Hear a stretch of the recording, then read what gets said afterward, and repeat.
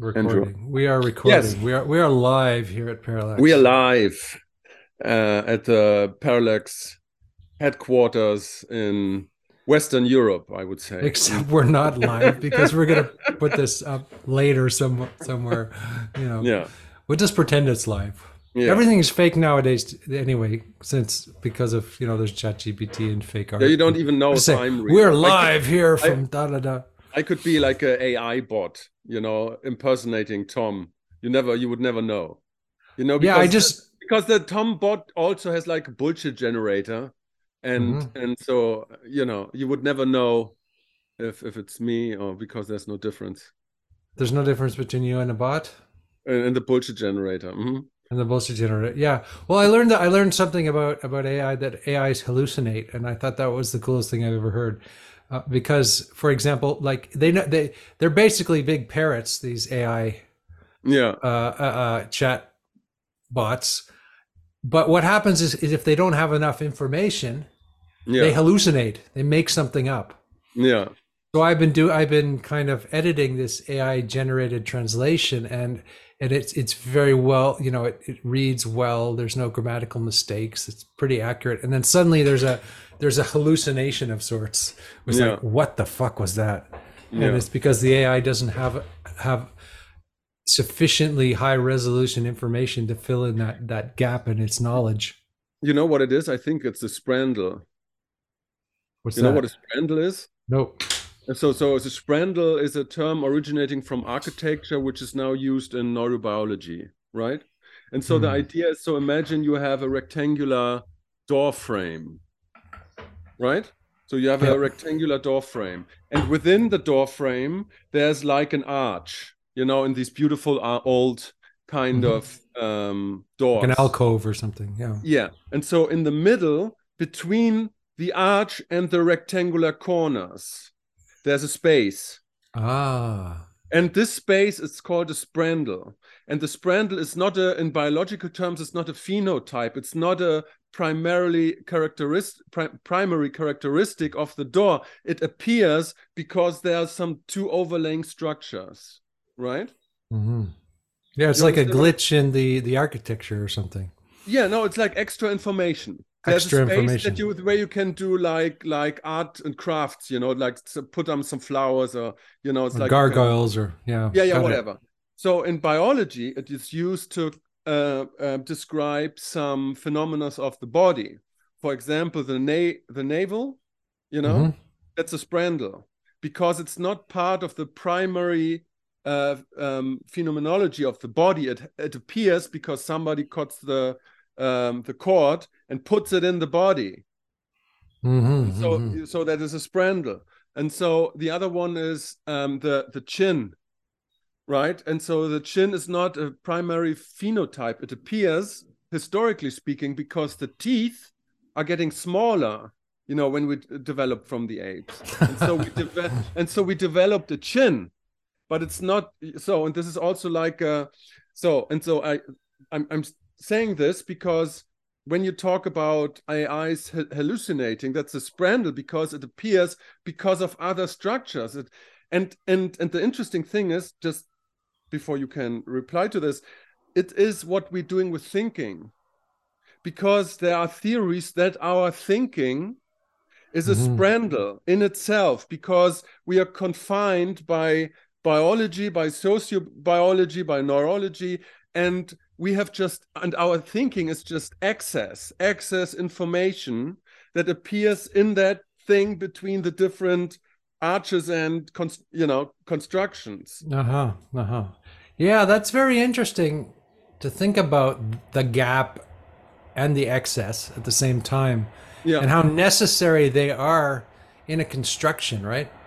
Because if a construction has no gap or excess to it, yeah, it's going to look like a piece of a box, or like this ugly modern art that has no symmetry or has no beauty whatsoever because it has no excess. They try to fill in every gap and make it perfect, and it always becomes a monstrosity of some kind. yeah, yeah. Whereas the old architecture is beautiful because they knew something about, probably this spindle, about the necessity of excess, the necessity of Pendle. lack, the the need for something a bit off, or something a Yeah, bit asymmetrical, or something a bit broken, or something a bit, which gives it a dynamic quality, right? yeah, Again, I'm sort of obsessing with tarot cards these days, but they're always a little bit weird, right? yeah, Tarot cards are always a little bit weird. There's always like a missing, uh, uh, leg to a chair, or if you look in one of the pictures, the woman has six toes, yeah, or there's always something wrong, there's always yeah, something missing, there's always something broken, there's always a lack. So the yeah. spindle is important because it Sprandle. sprandle, sorry, I Mm. never heard this word before, but Yeah, the sprandle is important because it makes the construction dynamic, and it allows movement, and whereas I think what the problem we have today almost with this ones and zeros is we're always trying to create this perfect construction of some kind, which ends up being an empty sort of shell. yeah. I mean, there are like websites and Twitter accounts just plainly dedicated to this, where they compare like old street lanterns or places where you sit, stairs and chairs, compared to those from today, where you have all these creative kind of things that bring order to chaos in these spaces that are not functional. That's Mm-hmm. the point. And Yeah. Well, that's very interesting. ornamentation is Oh no, yes, necessary exactly. for That's the word. Yes. Mm. ornamentation is necessary for beauty. There's no beauty without ornamentation. I think Yeah. one of the things people forget, right, when people are obsessed with the nude body, or the nude female body, or whatever, or the nude male body as being something beautiful. It's not beautiful on its own. It's only beautiful in relation to something else. So the most beautiful thing is like nakedness with ornamentation, or Yeah. the most erotic thing. It's not just boring nudity, right? It's Right. nudity with a piercing, or a or even a tattoo. That's why people wear tattoos. I think they're so popular today, because you need ornamentation to bring out the quality of something. The thing on its own is is is missing this quality. It's weird. I think we talked about this before, but in a weird sense, I like the ornamentation on a breast, let's say, on a female breast, which means like the brassiere or whatever. It's more enticing to me than to see just the plain breast, because then it's just like a biological kind of feature. So when Mm-hmm. you go to the beach and see like a breast, yeah, that's just the breast. But when there's ornamentation in it on it, then Yeah, it when there's then, something to remove, yeah, when there's a veil, when there's something between you and the thing, then yeah, then it becomes more enticing. Whereas if you saw a lot of breasts all the time on a beach, then they would just become kind of lumps. yeah. but of course they're interesting because they because they're hidden behind something, and that's what's interesting is mostly what's hidden, not Yeah. what is apparent. Okay, so Andrew, I was thinking, because the Sprendel theory it's very, I was thinking about this a lot. And then I was thinking about another thing. And it feeds directly into this. And I wanted to bring this up because I need feedback to this. So I was thinking about, uh, what, how do I begin? So there's an intersection between philosophy, spirituality, and psychology, right? And Mm-hmm. sometimes you find some ideas in one of these three areas which kind of is similar to the one in the other one, right? Mm-hmm. So you have, like, for example, the Nietzschean idea of the Superman, which is like something that we strive to become. Then you have Sloterdijk's idea of a vertical tension, also like a directionality forward, which we orient ourselves now. And then you Mm-hmm. have you go to psychology. Viktor Frankl, that with his logotherapy says basically the same. He says you can overcome every drama and crisis by having a goal in the future, by having a vision for the future. And in a kind of sense, these are all the same. Hmm. things. It's the same insight, but from different kind of areas. And so I was thinking, okay, what would an integral philosophy actually look like? And I don't mean like in the Wilberian sense. I was thinking about Sophemes. So I came up with the thing like a Sopheme, like not a Hmm. meme, but like a wisdom, Sophia, wisdom meme. Oh, So you wisdom have meme. Interesting. so it's Okay. like a Hmm. Sopheme, and a Sopheme is an information unit which is basically instructive about one aspect of our existence, like a sprandle, defined by our biology, defined by the structure of the cosmos, defined by our way of thinking. And imagine that thing I described about, Frankl and Nietzsche. That would be a Sopheme, right? And so you can approach it from different angles. You can approach it from philosophy, you can approach it from spirituality, or from philosophy. Hmm. So you have different Sophemes, because there are ideas that are kind of um, reproducing themselves, and you can find them. You can find some forms of In different nihilism, realms. Yeah. Hmm. yeah, that kind of always are kind of the same, but also different. And so, but these Sophemes are kind of defined by our cognition, the way the cosmos is, and they're kind of eternal. You get what I'm saying? And Hmm. it's like Hmm. like a meme, but like a meme could be everything. With a Sopheme, I mean something that is eternal, that gives basic hints about the architecture of our whole existence. But it's still a sprandle because it's defined by the architecture of cosmos and cognition. Hmm. So that's pretty complex. It made me think of a few things. Yeah. One is that, we tend to look at things in isolation, right? Mm-hmm. Or we tend to work on the things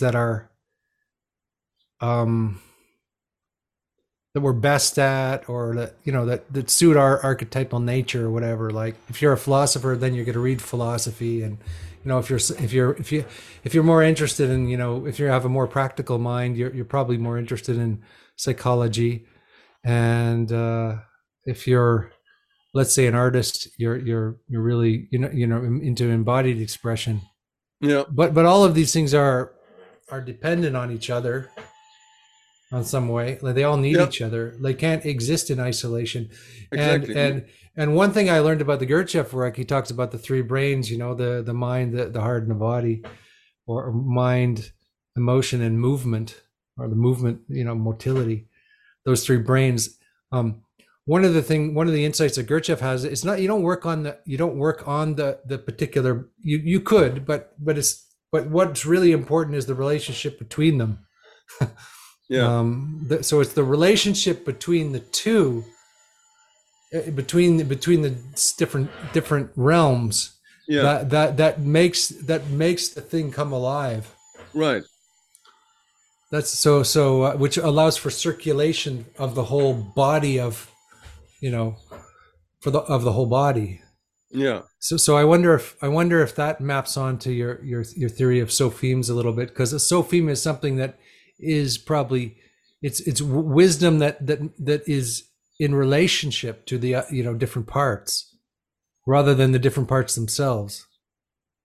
Right. And maybe we could even say that, these kinds of Sophemes exist only in relationship to themselves. Because if there is a Sopheme which consists in the directionality, you know, like Sloterdijk or Nietzsche or Frankl, then Mm-hmm. there must be like a equivalent Sopheme which consists in basic in nihilism and says, or in relativism. So all these kinds of Mm-hmm. things map to each other, but they're not in the gross realm, let's say it spiritually. They're like encompassing in the subtle and causal realm, because they're kind of informing us and our way of thinking and our way of dealing with body and emotion and our way of Mm-hmm. engaging in the world, you know? Yeah, and I guess they would be relevant in the sense to us in terms of their application rather than just in isolation, right? Exactly. So it might be that, the Superman idea or the aspirational idea, or the model idea is vitally important in one instance. And also, let's say, the flattening of that is important in another instance, or the deflation of that is important, because if you just get stuck on that, the model, then you are into Mm, inflationary thinking, as Jung called it, just like the Superman, and you go into this, sort of paradoxums of idealism and so it has to be balanced by everything needs to be kind of balanced by its opposite idea, exactly. Yeah, which it yeah, was. yeah. So we don't want to be stuck in a plus or a minus all the time. We have to see that plus and minus are arising simultaneously. Yeah, and I think we're given by our temperament, or maybe our temperament is defined by our how to inclination to certain Sophemes. There are some Mm-hmm. people who like, to strive towards the future, informed are are informed by the need to drive into the future, where other people might be, more informed by other Sophemes.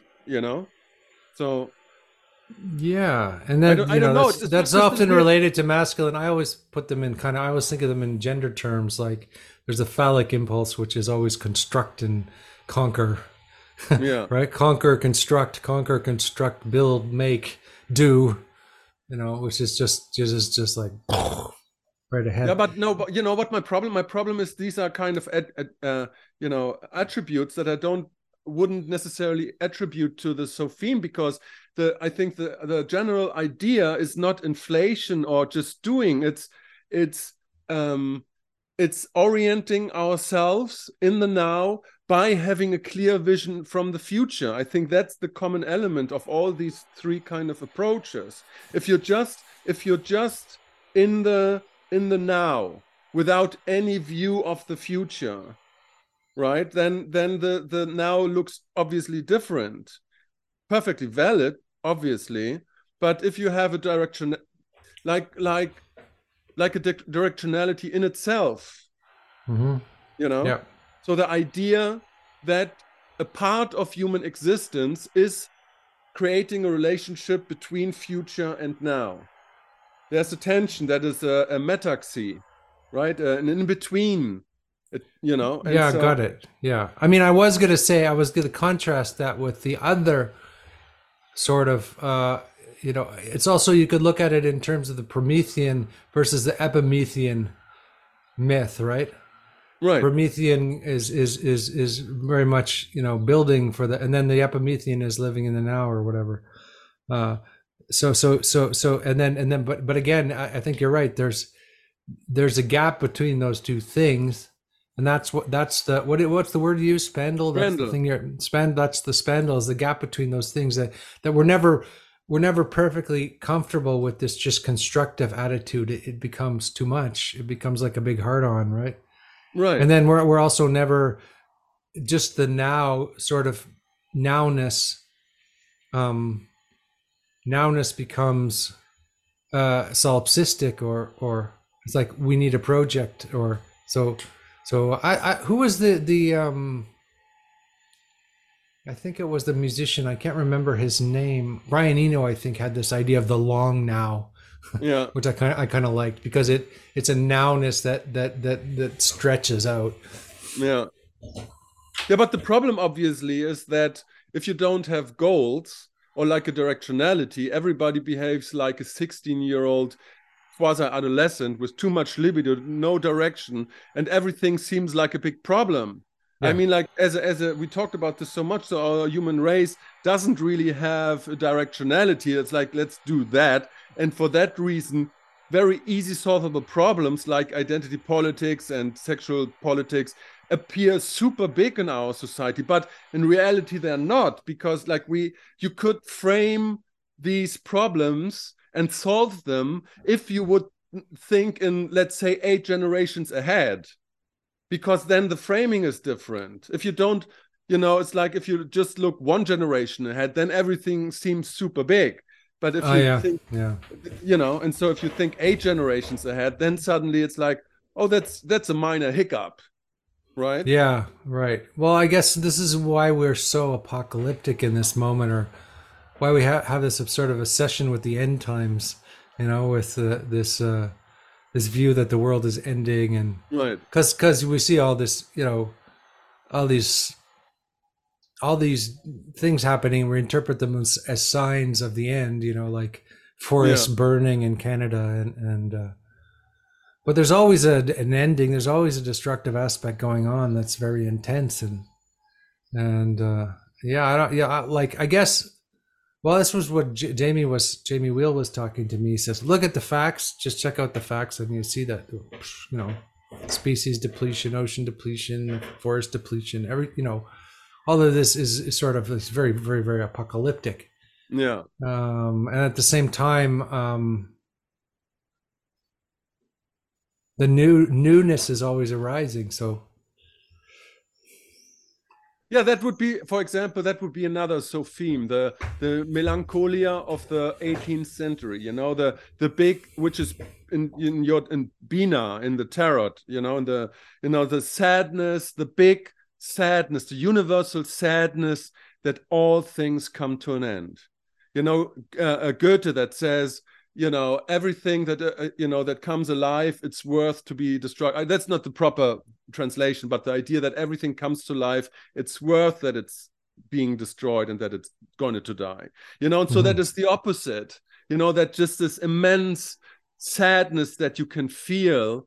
It's a very feminine, because Bina is Bina is feminine. the great mother, right? It's Yeah, the the great. great mother, but it's also Saturn. Saturn that kills their children.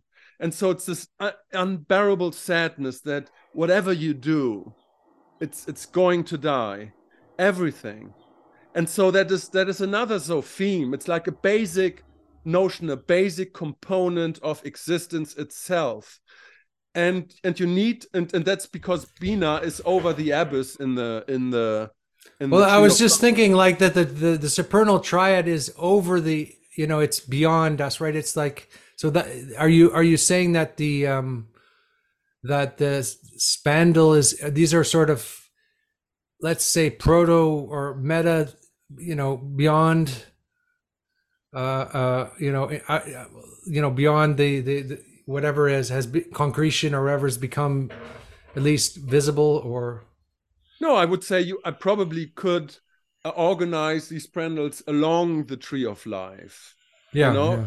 So, but, it's like in order to, well, I was just about to say, in order to actually deeply feel and embody that feeling of everything's coming to an end, you have to let go of your ego, go above the abyss in that tree of life, the second veil, and be the universe in its dying form, in its ever dying form, because that's Bina, and Yeah.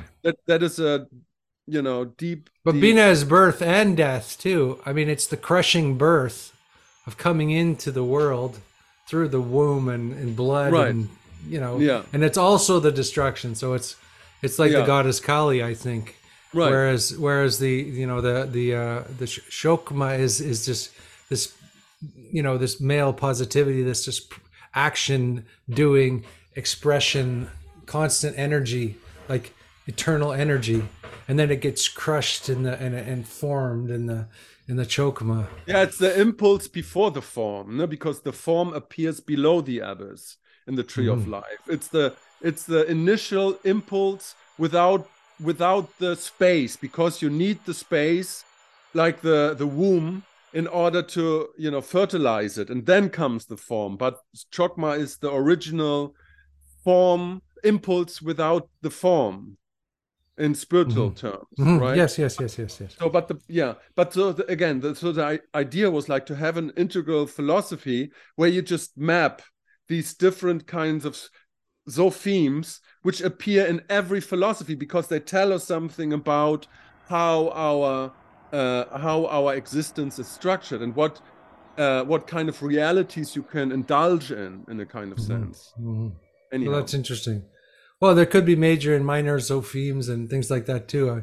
I mean, like the good thing about the tree of life is it's like there's 10 different, you know, attributes, perspectives. and they would appear to be contradicting each other, and sometimes 11 if you include Dath, but they appear to be contradicting each other, even though but they're a whole unity. So if we Yeah, look at the unity of the thing, then we can, and we don't get stuck in one or the other. Like, I think right. that when things are out of balance, then you have the extinction rally. People are sort of stuck in the maw of this terrible um uh uh uh chokma, bina chokma, I get them kind of mixed up.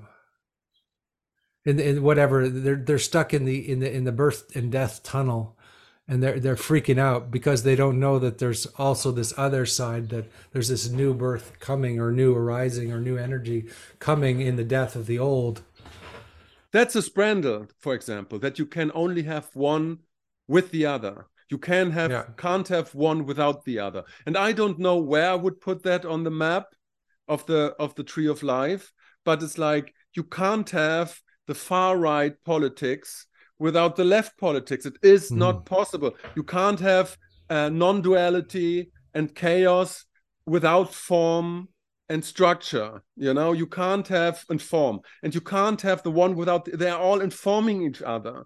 And where would you put that on the tree of life? Is that chesed, or where is that?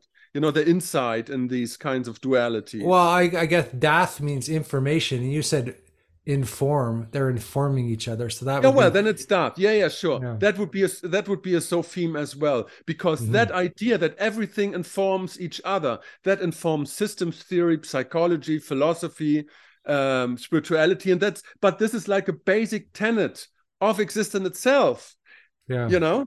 And so that's what I mean with the sopheme. It's like you have to understand it and to embody it and understand it, and then you can apply it in different fields. Yeah, it's interesting. I mean, there's different versions of the tree of life, of the Sphirot. The one I'm studying is saying there's two trees, and the one tree is the tree in the Garden of Eden, which is the attributes that just are untouched. There's nothing happening because they're already perfect. And Yeah, as soon as you add information, as soon as you add dath, right? yeah, Then this dynamic process, then you have the tree of knowledge, and then when the tree of knowledge comes into the picture, when there's knowledge, then maybe you have this dynamic process begins. yeah, So it looks like a sort of mythology, but you could really look at it as an algebra of some kind. yeah. I mean, I think there's some interpretation where you have 400 tree of lives. So you have in every sephirot, you have like a separate tree of life, characteristics of, how Chesed or Yesod comes about. And then you have the four worlds, The four worlds, yeah. Atzilut, Bria, Yetzia, Asiya, causal, subtle, non-dual, and gross. And so Mm-hmm. you have like 400 of those kind of architectures. Mm. Yeah. Well, yeah, yeah. So, but yeah, the thing is, they're just models that you can sort of, they're models that give you a way of sort of viewing, let's say, Yeah, phenomenon, and how it arises and passes away, and the fact that there's these dynamic triads. yeah, So there's and the triads move from the very subtle, and move into the world, the Malkuth, and they go from being you know no thing to having some sort of, then to a more abstract form, and then into actuality. It's a yeah, fascinating kind of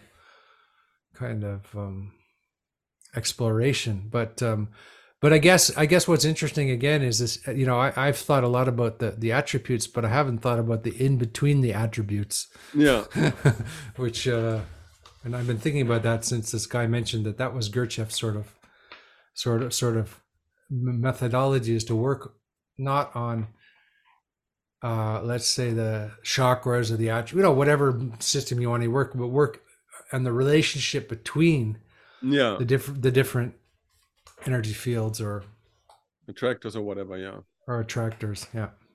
Yeah, I also find interesting, like, in order to be at the Sopheme, you have to be, it has to be found in different areas, so it has to be, because then it's valid. If you find some basic information unit in psychology and you find it also in spirituality, religion, and philosophy, and maybe system theory, complexity, if you find it in all of these kind of things, then you can assume that there's a basic information that says something about the way we constructing the world and the world is constructed, right? And so, it's not just, and I like it because it's also like a justification of spirituality, because like in the end, spirituality is just one type of approach to Sophemes, like philosophy or like psychology. It's like they're all trying to find and orient themselves on the same thing, but they have different methodologies, right? Mm-hmm. Mm-hmm. Yeah, I suppose. Yeah. Yeah, so Anyhow, yeah, I wonder yeah. if they're all trying to orient themselves on the same thing. I wonder if they have a different goal. Like philosophy has somewhat of a different goal than religion. I'm not sure. I think it thinks that it has the same goal, but I'm not sure if it really does. Yeah, but does it? I mean, jnana yoga is a legitimate path of yoga. Mm-hmm. Mm-hmm. Yeah. Yeah. Yeah. Oh no, no doubt. But does it work on its own without the other ones? I don't know. You know, I don't know if philosophy can work without its own deconstruction, or if let's say just deconstruction can work without philosophy, or I think all of these are depend, or you know, or without art, or I think all these realms need each other. So that's kind of Gurdjieff's fourth way, right? It's not one or the other of the three. Yeah. It's not like Jnana yoga as opposed to Bhakti yoga. Some it's true. Some we have an emphasis. Some people are more Bhakti yoga oriented. They're more devoted types, and other people are more intellectual. Yeah. More into just sort of analysis and deconstruction, and then other people are into work, Yeah. karma yoga. But I think all of the yogas are in a way it's an illusion to say they operate separately, because if you are into karma yoga, which is work, for example, you need to have some wisdom in your work, so you would need a bit of jnana yoga, and if you hello you know Yeah. uh, so if you were and if you were very into if you're a devotional type, you just get completely stupid unless you study a bit of philosophy, and you become a noodle unless you do a little bit of work. So all these are like the fourth way makes the most sense to me because it Yeah. includes all of them. Yeah. No, I see it exactly. You can't, if you get stuck in one of these areas, you can't, you don't get a full picture. You need, to be at that intersection between all these different areas in a kind Yeah, of sense. Mm. and you become dogmatic about your own particular area. Yeah. Uh, you Yeah. know, you think this is the way, right? Mm-hmm. Exactly. Yeah, because yeah, and but again, I think like if because if philosophy tries to you know uh, find out what is the way to wisdom, and what are the basic tenets of existence, and I mean, like, psychology also looks for, in a kind of way, in an applied way to these kinds of phenomena, and spirituality too, and this is like a kind of nice um justification that lifts spirituality, from its murky new age characteristics of the 60s. There's a serious approach that reverberates through the centuries, basically. you know Yeah, yeah, I very serious. Yeah. Yeah, this is one of the things I was speaking with Jamie Wheel about last night. Is he was kind of criticizing the subcultures and the fact and these the California gurus that arise in these cultures, and Yeah. and people trying to sort of this sort of do it yourself spirituality, where you take a bunch of techniques from all kinds of different traditions, you mash them into, and you choose like one that you like and one that you don't like, and you kind of, it's like and then yeah, he was making a funny analysis of somebody who becomes a kind of a guru of some kind, and then is then makes a lot of money doing whatever his guru thing is, Yeah. and then that breaks down, and he starts to confess all of his sins, and then that becomes a new form of religion, of confessing your Yeah. Yeah. sins. Yeah. And Yeah. Yeah. so there's this whole sort of, it's all a big trip, right, that the people think. So it's like, okay, like and then I say, well, and then everybody and people have taken this phrase of Thich Nhat Hanh saying, the next Buddha is the Sangha, meaning there's no spiritual authority whatsoever, and we can just do it our own way, and Yeah. Yeah. because we Yeah. don't need leaders anymore, and so, but actually, you have to have the Buddha, the Dharma Sangha. You have to have some authority. You have to have a path. You have to have, because these things have been worked on for thousands of years, and you have to. I think in some ways, I'm a traditionalist, and that you have to work through a tradition. You can't just make up your own tradition. So Yeah, there's a yeah, German sociologist that wrote extensively about this like a couple of years ago. He calls this phenomenon like to be a spiritual bohemian that like wanders through the marketplace of spiritual traditions and takes a little bit of this and takes a little bit of that and creates a complete mishmash out of some ideas from Hinduism, Buddhism, Christianity, and then pretends there is some there's a grand new revelation. yeah, Yeah. yeah, yeah, yeah. But and he defines it as a postmodern way of spirituality because that's what it was when Blavatsky and Crowley and Gurdjieff traveled all these different places and created that mishmash out of different cultures, because like Blavatsky was the first one that traveled to the East and brought all these influences, and the same goes for Crowley.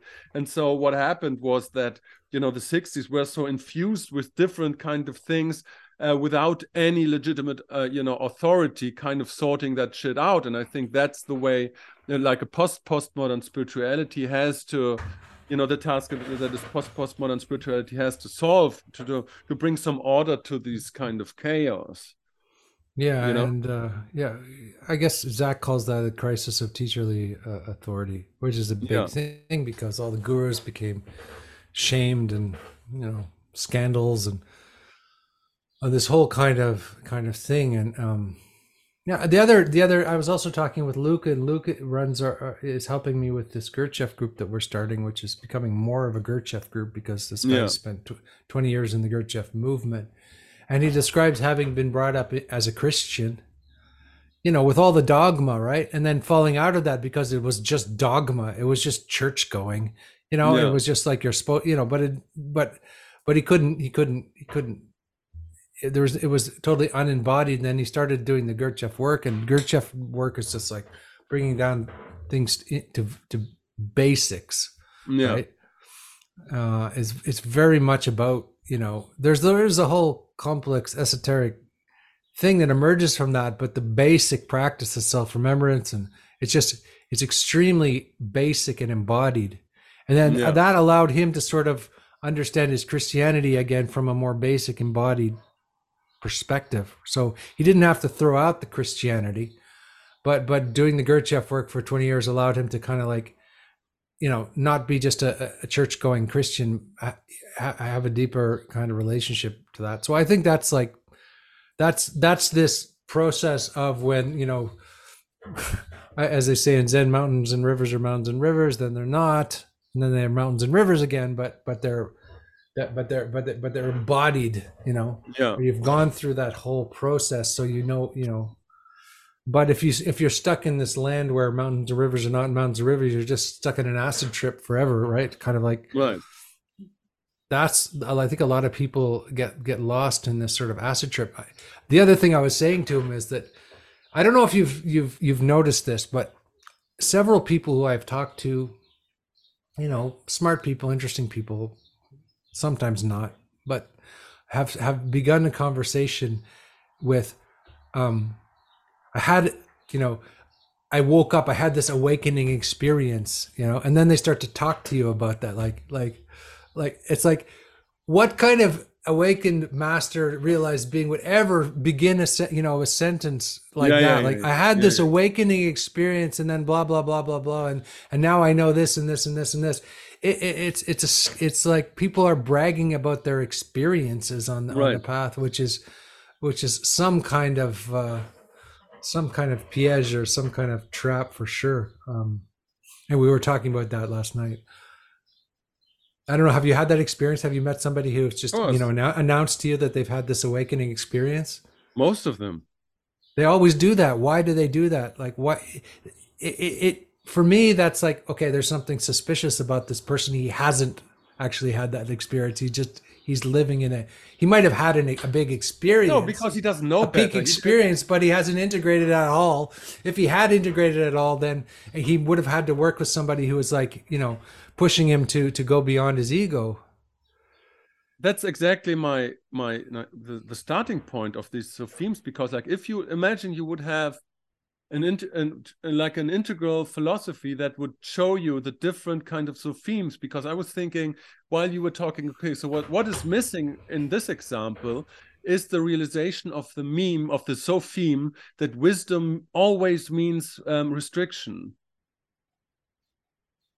Can you elaborate on what you mean by Yeah, that? well, I mean, it's like wisdom in the end means not to indulge yourself, eating too much drugs. It means always, wait a second before you talk.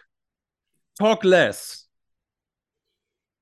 Hmm. act at the right moment, like retreat a little bit and wait for the right moment. What does wisdom mean? Wisdom mean in a certain sense, and you find that in every religion, in every spirituality, in psychology, it's like wisdom means, don't jump on that thing. Wait, be wise, you Yeah. know? And so it's like, why would you jump into a conversation by proclaiming that you had the very act that you proclaim that you have an awakening shows that you're not wise. Shows that you're very unwise. Yeah, yeah, yeah, yeah. You haven't added intelligence to whatever sublime experience you might have had, and you haven't allowed that to become embodied in the real world. Yeah, and you don't know how to frame it because, I mean, as you say, there are different peak experiences, which are perfectly valid, but not every peak experience is the same. There are like Malkut and Yetzirah kind of peak experiences. And then Hmm. there are the peak experiences like in Gevura and Bina, which are And they're completely still like different. just experiences as well. They're Right, not enlightenment. They're just right. experiences. And any proper Zen teacher would sort of, if you have experiences, they put your head in a bucket of cold water, right? Just Right. don't get attached to the experiences, Yeah. because they're just experiences, and don't take them you know so seriously, because people are that's the other problem, is people are looking for experiences. That's not very wise either, I don't believe, to be in search of experiences. Yeah. I don't think that's the right way to go about it. I think to be in search of wisdom, yes, but not to be in search of experience. So I have a good example because like to earn some money, sometimes I'm doing some translation work. And so what I'm doing now is like doing this translation of a tarot, coincidentally. And it's a tarot Mm-hmm. about water. And the woman that is like the water tarot or whatever. And so the book is mostly about one experience, which is the baptism, but she doesn't know that.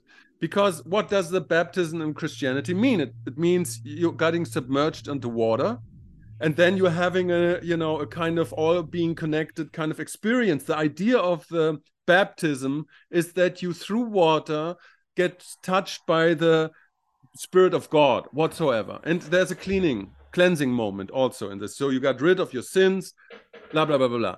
So but that's in my understanding, if you use Kabbalah, that's a kind of Yetzirah, Malkut. What's the next one? Malkut Yesod. That's like a moon, like a water moon Yezod's kind in the of center, isn't it? And then there's Had. Oh no, Had and Yezod, and yeah, above Yezod. that. Heart of Chesed are above that. So Yeah. first is the body, Malkut, and then are the realms of emotion and water. That's Chesed. And so what she describes is a basic, from the Hermetic order of the Golden Dawn kind of point of view. That's a classical Chesed kind of experience of what baptism really means, like really means. But she, and because she doesn't know that, she inflates it as the whole map. And suddenly it's like, oh Yeah. no, we have. So it's like it's the same thing. She doesn't know where to put that kind of experience and think that's the whole thing. Yeah, That's this comes everything there back. is. Hmm? Yeah, that's great. Well, we were talking about the patriarchy and the matriarchy, and people are saying like, oh, it's like we're in a matriarchal time, and fuck the patriarchy and kill the patriarchy, and look at men, they're all bad, they rape and kill, they're terrible, and we and women are compassionate and good and kind, and all this sort Yeah, of thing. But what's never said is that the there's a complementarity between the two. So there is a fact that even though men have been violent, men are also protectors, and even though women are kind and often kinder than men and more compassionate, they're also they're also castrate. They can also so, and they also need men. So we need each right. other. And so if you get stuck on one sort of, if you get stuck on this idea that we're moving into this sort of feminine world, and that's what we should do, you're just going to create more division, duality, more broken. You're going to increase the let's say the pathology of both men and women when you split the Yeah, two and stick with just the one. yeah.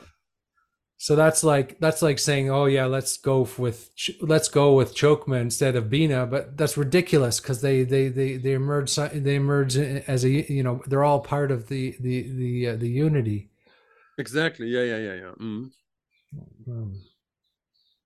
Yeah, and so it's like I would think like a meta map of Sophemes that would be immensely helpful, because then you would see, okay, this experience belongs to this experience belongs to this. What we're talking about now, all these kind of things belong together. That's also one Sopheme. And then you could mhm. orient yourselves in the landscape of attractor basins, where you can jump from one to another, and then you can understand what makes an experience valid. Mhm. It's like, because they're not, because these Sophemes are not diluted in a kind of way. They're like the core information. Yeah. Wisdom means restriction. All things belong together.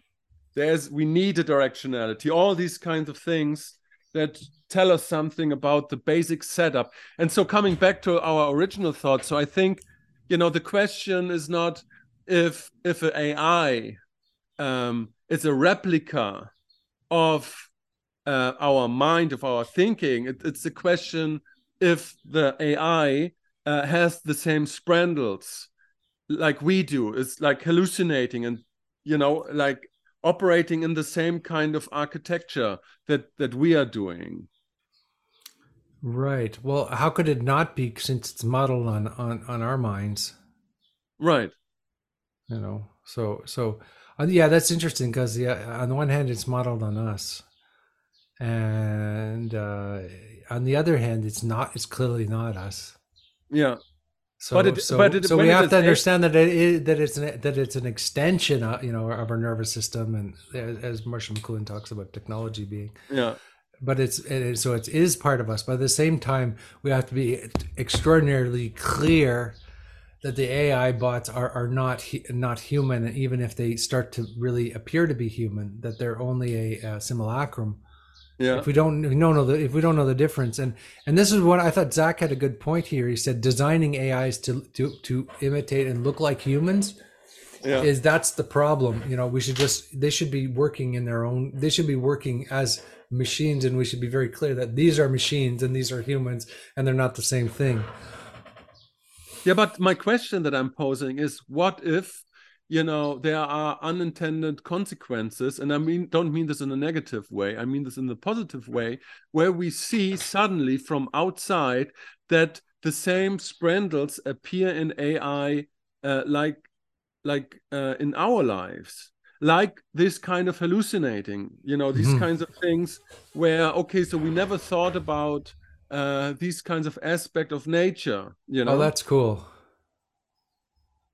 So Yeah. maybe it's like if you make a perfect, so if you create an AI, suddenly we know about who we are. It's like this thing. It's like, have you seen Unbreakable with Bruce Willis and No. Samuel L. Jackson? So the final thing is when you haven't seen that. No. Oh, it's an amazing movie. So, but there's Mr. Glass, and then there's like the superhero that doesn't know he's a superhero, and he only knows he's a superhero because Mr. Glass, who breaks at every instant because he has like glassy bones. Um, he doesn't know also who he is, but he's looking for the superhero in order to understand who he is. And that's the last thing he says in the movie. Now that we know who you are, because he helps him to become a superhero, to realize his powers. Mm-hmm. Now that we know who you are, I know who I am. And there you have the thing again, that Mm-hmm. you have the one thing only because you have the other thing too. And so maybe the Yeah, AI and the will gap help between us. them, Yeah, and and the maybe the spandle AI will, between them. yeah, That's very, very interesting. Yeah, that's very, very interesting. Yeah, yeah, I'm just thinking about this idea that there's a gap between us and the AI machine, and even AI researchers were talking about the black box within the AI, and that's like yeah, they don't understand how it works. Like they created something that they don't quite understand. yeah, But everything is like that. We don't understand anything, yeah, fully. There's always a gap between our understanding. There's never a full understanding. it's true. So I was thinking if you were going to make this model of this model that you're talking about, you'd have to come from a place of complete enlightenment or understanding. If Yeah, that is such a thing exists in order to create an accurate model. Um, but then even that would be subject to uh, change or a dynamic process. yeah.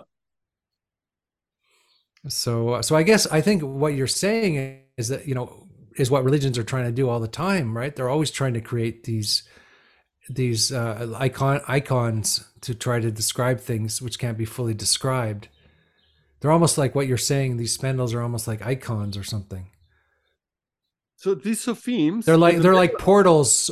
Sophemes or are like portals. They're kind of like like an icon in Orthodox sense is you pray for Jesus, but you also have the icons on your computers, which are portals into a different kind of program or realm, right? right? I mean, So, because like if so I you, think yeah, religions create icons, and religions are creating Sophemes all the time. But the problem is that there's a continuity, and there's also a change going on. if you look at there's in every religion you find the injunction, the imperative, don't attach yourself, don't be attached. Through attachment comes suffering. Not in every religion. Yeah, but most of them. Well, I say that Tantra inverses that and says through attachment comes liberation.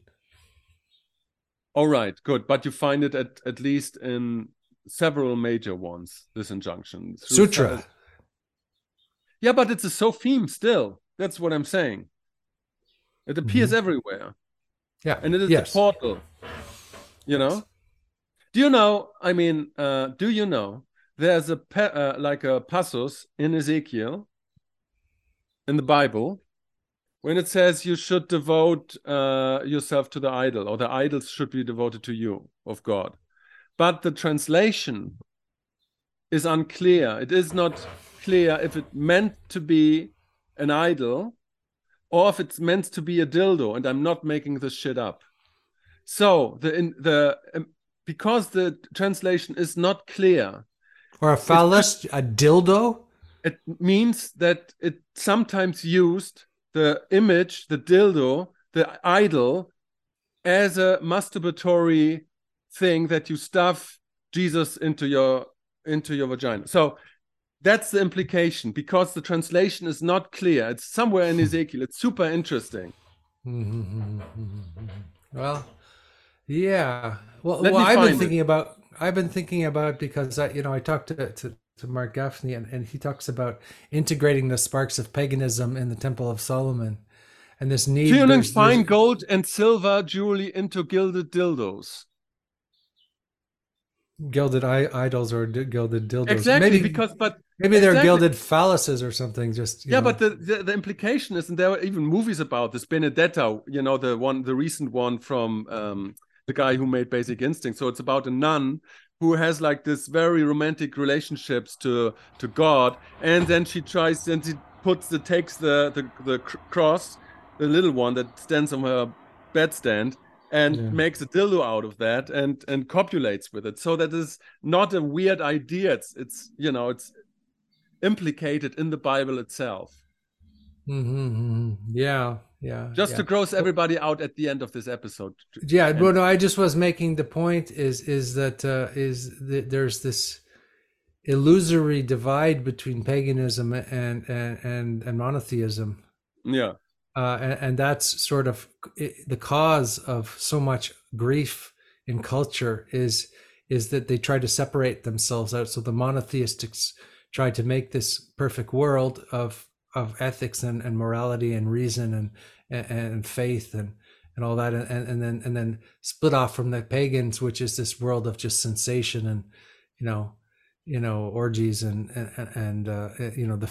all kinds of sensual business and murder. And but I think the monotheism and I think part of the what they call tikkun olam is the reconstruction or whatever of the holy sparks is bringing together the pagan experience with the monotheistic experience, and that would create a right, whole system, whereas the systems are very fragmented right now because they're separate from each other.